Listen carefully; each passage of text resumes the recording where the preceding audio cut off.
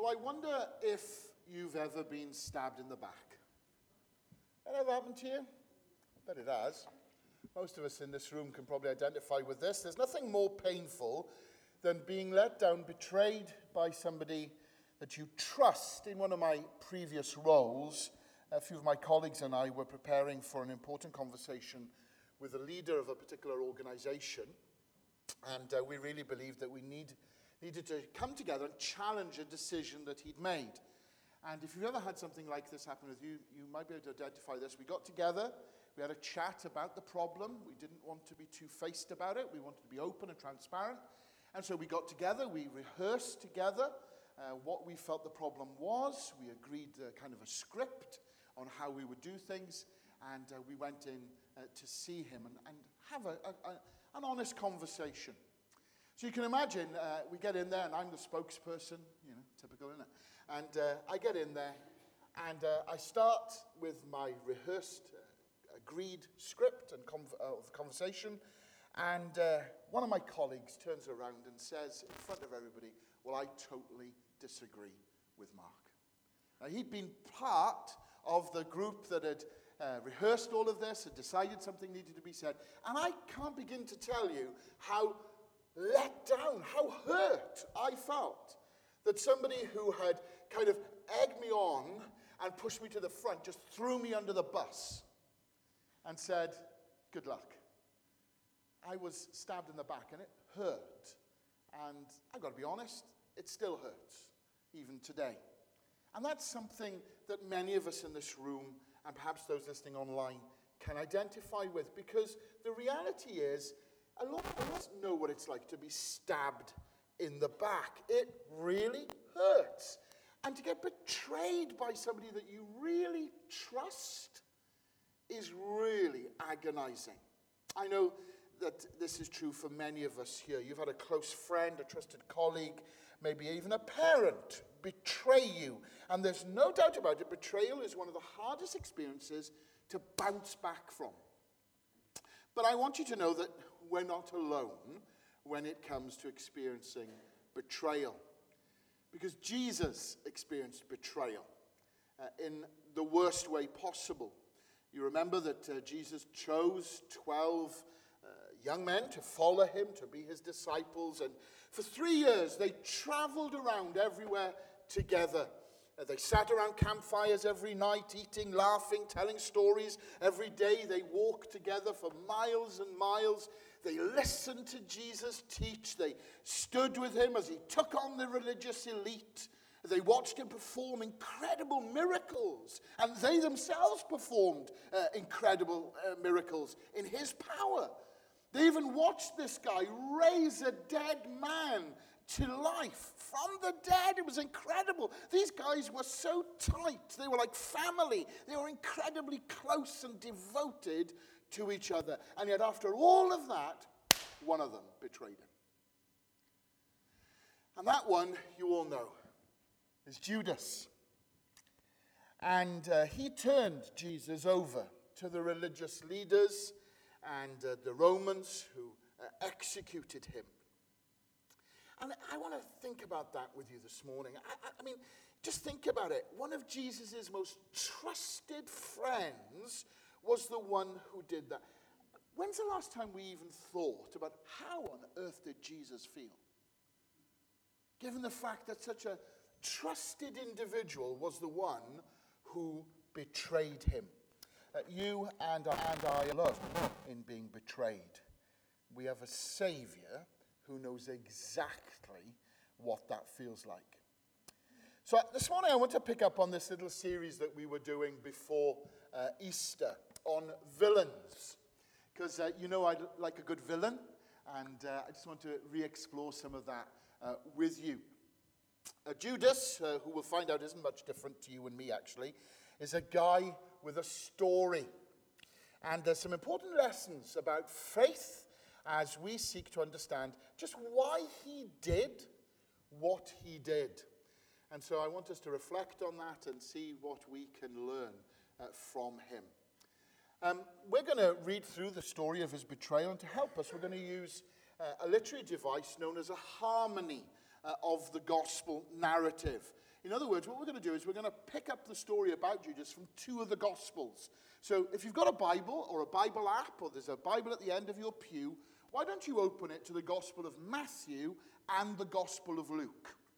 And we're going to pull both of these accounts together and try and get as big a picture and as an in-depth picture as we possibly can of what's going on with Judas as we harmonize those two accounts and try to understand more about him. So Luke and Matthew. First of all, we're going to turn to Luke chapter 22, and we're going to read the first 6 verses. Now, the festival of unleavened bread, called the Passover, was approaching, and the chief priests and the teachers of the law were looking for some way to get rid of Jesus. They were afraid of the people. Then Satan entered Judas, called Iscariot, one of the 12, and Judas went to the chief priests and the officers of the temple guard and discussed with them how he might betray Jesus. They were delighted and agreed to give him money. He consented and watched for an opportunity to hand Jesus over to them when no crowd was present. Now, if you flip over to Matthew's Gospel, we're going to go to chapter 26, verse 20. When evening came, Jesus was reclining at the table with the 12. And while they were eating, he said, "Truly, I tell you, one of you will betray me." They were very sad and began to say to him, one after the other, "Surely you don't mean me, Lord?" Jesus replied, "The one who has dipped his hand into the bowl with me will betray me. The Son of Man will go just as it is written about him. But woe to that man who betrays the Son of Man. It would be better for him if he hadn't been born." Go back to Luke. Keeping up? Luke 22. While he was still speaking, a crowd came up, and the man who was called Judas, one of the 12, was leading them. He approached Jesus to kiss him. But Jesus asked him, "Judas, are you betraying the Son of Man with a kiss?" When Jesus' followers saw what was going to happen, they said, "Lord, should we strike with our swords?" And one of them struck the servant of the high priest, cutting off his right ear. But Jesus answered, "No more of this." And he touched the man's ear and healed him. Then Jesus said to the chief priests, the officers of the temple guard, and the elders who had come for him, "Am I leading a rebellion that you've come with swords and clubs? Every day I was with you in the temple courts, and you didn't lay a hand on me. But this is your hour when darkness reigns." And then final time, we'll dip back into Matthew 27. Early in the morning, all the chief priests and the elders of the people made their plans how to have Jesus executed. So they bound him, led him away, and handed him over to Pilate, the governor. When Judas, who had betrayed him, saw that Jesus was condemned, he was seized with remorse and returned the 30 pieces of silver to the chief priests and the elders. "I have sinned," he said, "for I have betrayed innocent blood." "What is that to us?" they replied. "That's your responsibility." So Judas threw the money into the temple and left. Then he went away and hanged himself. Now, the story of Judas really is a tragic tale. He betrayed the very Son of God, for goodness sake. Think about that. He betrayed the Son of God. And in the end, when he realized that his betrayal would actually lead to Jesus' death, well, he was so filled with remorse that he returned the money and took his own life. So what's going on here? Why in the world, for instance, would Judas have done any of this? I don't know if you've ever thought about that. I think there are some things we need to understand about Judas, and certainly about the world that he lived in. So just to give it a bit of historical context for a moment, the people of Israel, as you know, were living under the oppressive rule of the Romans. They were an occupying force, and the Israelites were being crushed by heavy taxes. Soldiers walked their streets, treating people however they wanted to, and the Jews just weren't free to live like they wanted. And they were tired and fed up of Roman occupation. But they hung on in there because the people of Israel really believed that God would deliver them. deliver them, free them from all of this. A Messiah was coming who would save them from this tyranny. God would send a mighty warrior to lead them to an incredible military victory. And so it's hardly surprising that many of Jesus' followers ended up misunderstanding Jesus' role in all of this. Because many, as you read through the gospel accounts, many people actually thought that Jesus was this great military ruler, this Messiah figure who was going to come and bring a military victory and long-awaited freedom. And then as you read through the accounts of Matthew, Mark, Luke, and John, you see that slowly but surely, the disciples in particular watch Jesus, and they listen to him teach, and they come to realize the truth that actually Jesus wasn't here to lead a rebellion. He wasn't here to lead an uprising. He wasn't here to lead an army. He wasn't a military Messiah at all. He'd come to serve, to heal, to love, and ultimately to suffer. This was definitely not the kind of Messiah the people were anticipating. And I think that's part of Judas's problem. See, I want to say something, before you think I'm a heretic, just stick with me. I don't think Judas was a horrible person. Just consider him for a moment. He was an all right guy. He was horribly disappointed, and that led to some incredibly bad choices. But the Messiah, you see, that Judas was expecting, the man he'd pinned his hopes on, turned out to not be the guy he'd been following for 3 years. I think Judas became quite bitter. I think he became quite angry. In his mind, he'd spent these last 3 years of his life following a hoax. And Judas was incredibly disappointed. Remember the children? Disappointment. Disappointment when things don't go as you hope, as you plan. When you open an Easter egg box and there's gravy in it. But we all identify with that. Because all of us sat here have been let down. We've been disappointed by things. Dare I say it? A lot of us here have really felt disappointed by God at times. Maybe you feel like you've been trying to do what's right for years. You've been careful to do what God wants your entire life. And then you feel that, well, he should come through for me, shouldn't he? And he doesn't. You don't make the team. You do fail the exam. You don't get the promotion that you've been eagerly wanting. Your parents still get a divorce. Your grandparent still has cancer. You're still lonely. How many of us can identify with any of those things? We like a good bargain with God, don't we? Or if you do this for me, God, I'll... And sometimes we end up feeling very disappointed with God. We feel like we follow him, and then he lets us down. And sometimes we're no different from Judas. Judas had expectations, and Jesus didn't meet them. And what happened next is very interesting. Because what happens next is an opportunity.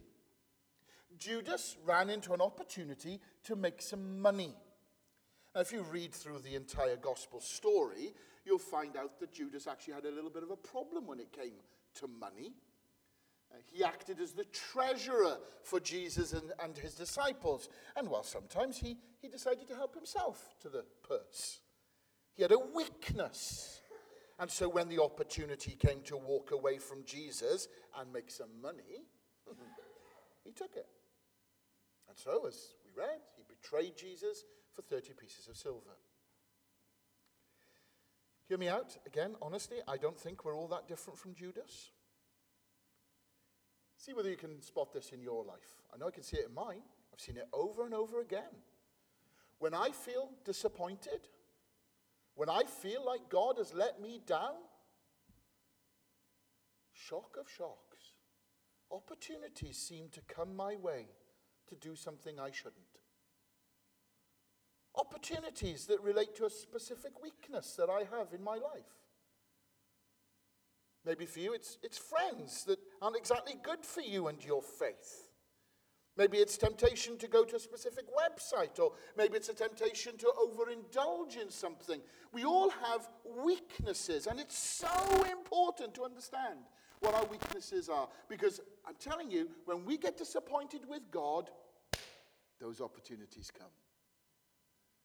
And we will stray off into areas of weakness, of sin. Judas's weakness was money. What's your weakness? When we feel disappointed, we often feel tempted to run to our weaknesses and end up making poor choices. Can you identify with that? What can we learn from Judas then? Well, I think the first thing we need to learn from Judas is that misunderstanding Jesus is really dangerous to your faith. See, bottom line, Judas misunderstood Jesus, who he was, what he came to do. Perhaps more accurately, he was unwilling to let Jesus be Jesus. See, the problem is Judas already had a script. He anticipated how things would work. The Messiah was going to be a military hero. He was going to overthrow the Romans and lead Israel to freedom. A Mel Gibson character. Freedom! And the danger is he misunderstood Jesus. And misunderstood who Jesus is. And I challenge you this morning. Do you misunderstand who Jesus really is? When Jesus revealed that he wasn't there to overthrow the Romans, Judas was scuppered. He just couldn't accept him. And dare I say it, I think we are all prone to make that mistake from time to time. Because in our minds we have a script. We believe that Jesus is going to do certain things in a certain way. He's going to help us fulfill our dreams. He's going to give us the things we really want. And when we think and when we act like that, well, we're acting like we're at the center of the universe instead of God. Listen, don't get me wrong. God cares about us all deeply. But let's not forget this morning, God is following his own script. Not yours, not mine. I think we sometimes fall into the mistaken belief that Jesus is supposed to be following us instead of the other way around. So let's be careful not to make the same mistake as Judas. Don't try to make Jesus fit into your script. Instead, we should strive to fit our lives into his script. The second lesson is quite simple. The second lesson is this, that hidden sin can do incredible damage in our lives. As I mentioned a moment ago, Judas had a problem. He had a weakness for money. He was in the habit of stealing it from the treasury, dipping his fingers into the purse. He loved money a little too much and didn't have boundaries around money. And in the end, he chose to betray Jesus for money. And in essence, his hidden sin played a big factor in his betrayal. I just want to challenge us all this morning. If we have sin in our lives that we aren't dealing with, what's the old saying? Be sure your sins will find you out. It will make a mess of things. It will eventually hurt you and the people around you. And whatever you're struggling with, whatever your secret sin is, the best thing you can do is confess it to God. And if appropriate, get some serious help with that. Understand that sin is very powerful and it will wreak havoc in your life if you try to hide it. So this morning, I hope we've seen that Judas, though he became a villain, wasn't really a horrible person. He was a normal person, just like you and me, who made a horrible mistake. He was disappointed. He was disillusioned. And that gave way for weakness in his life. I pray that we won't make the same mistake as Judas. Let's let Jesus be Jesus. And let's look for ways that we can fit into God's script, rather than trying to make God in our image. Let's be honest about our struggles.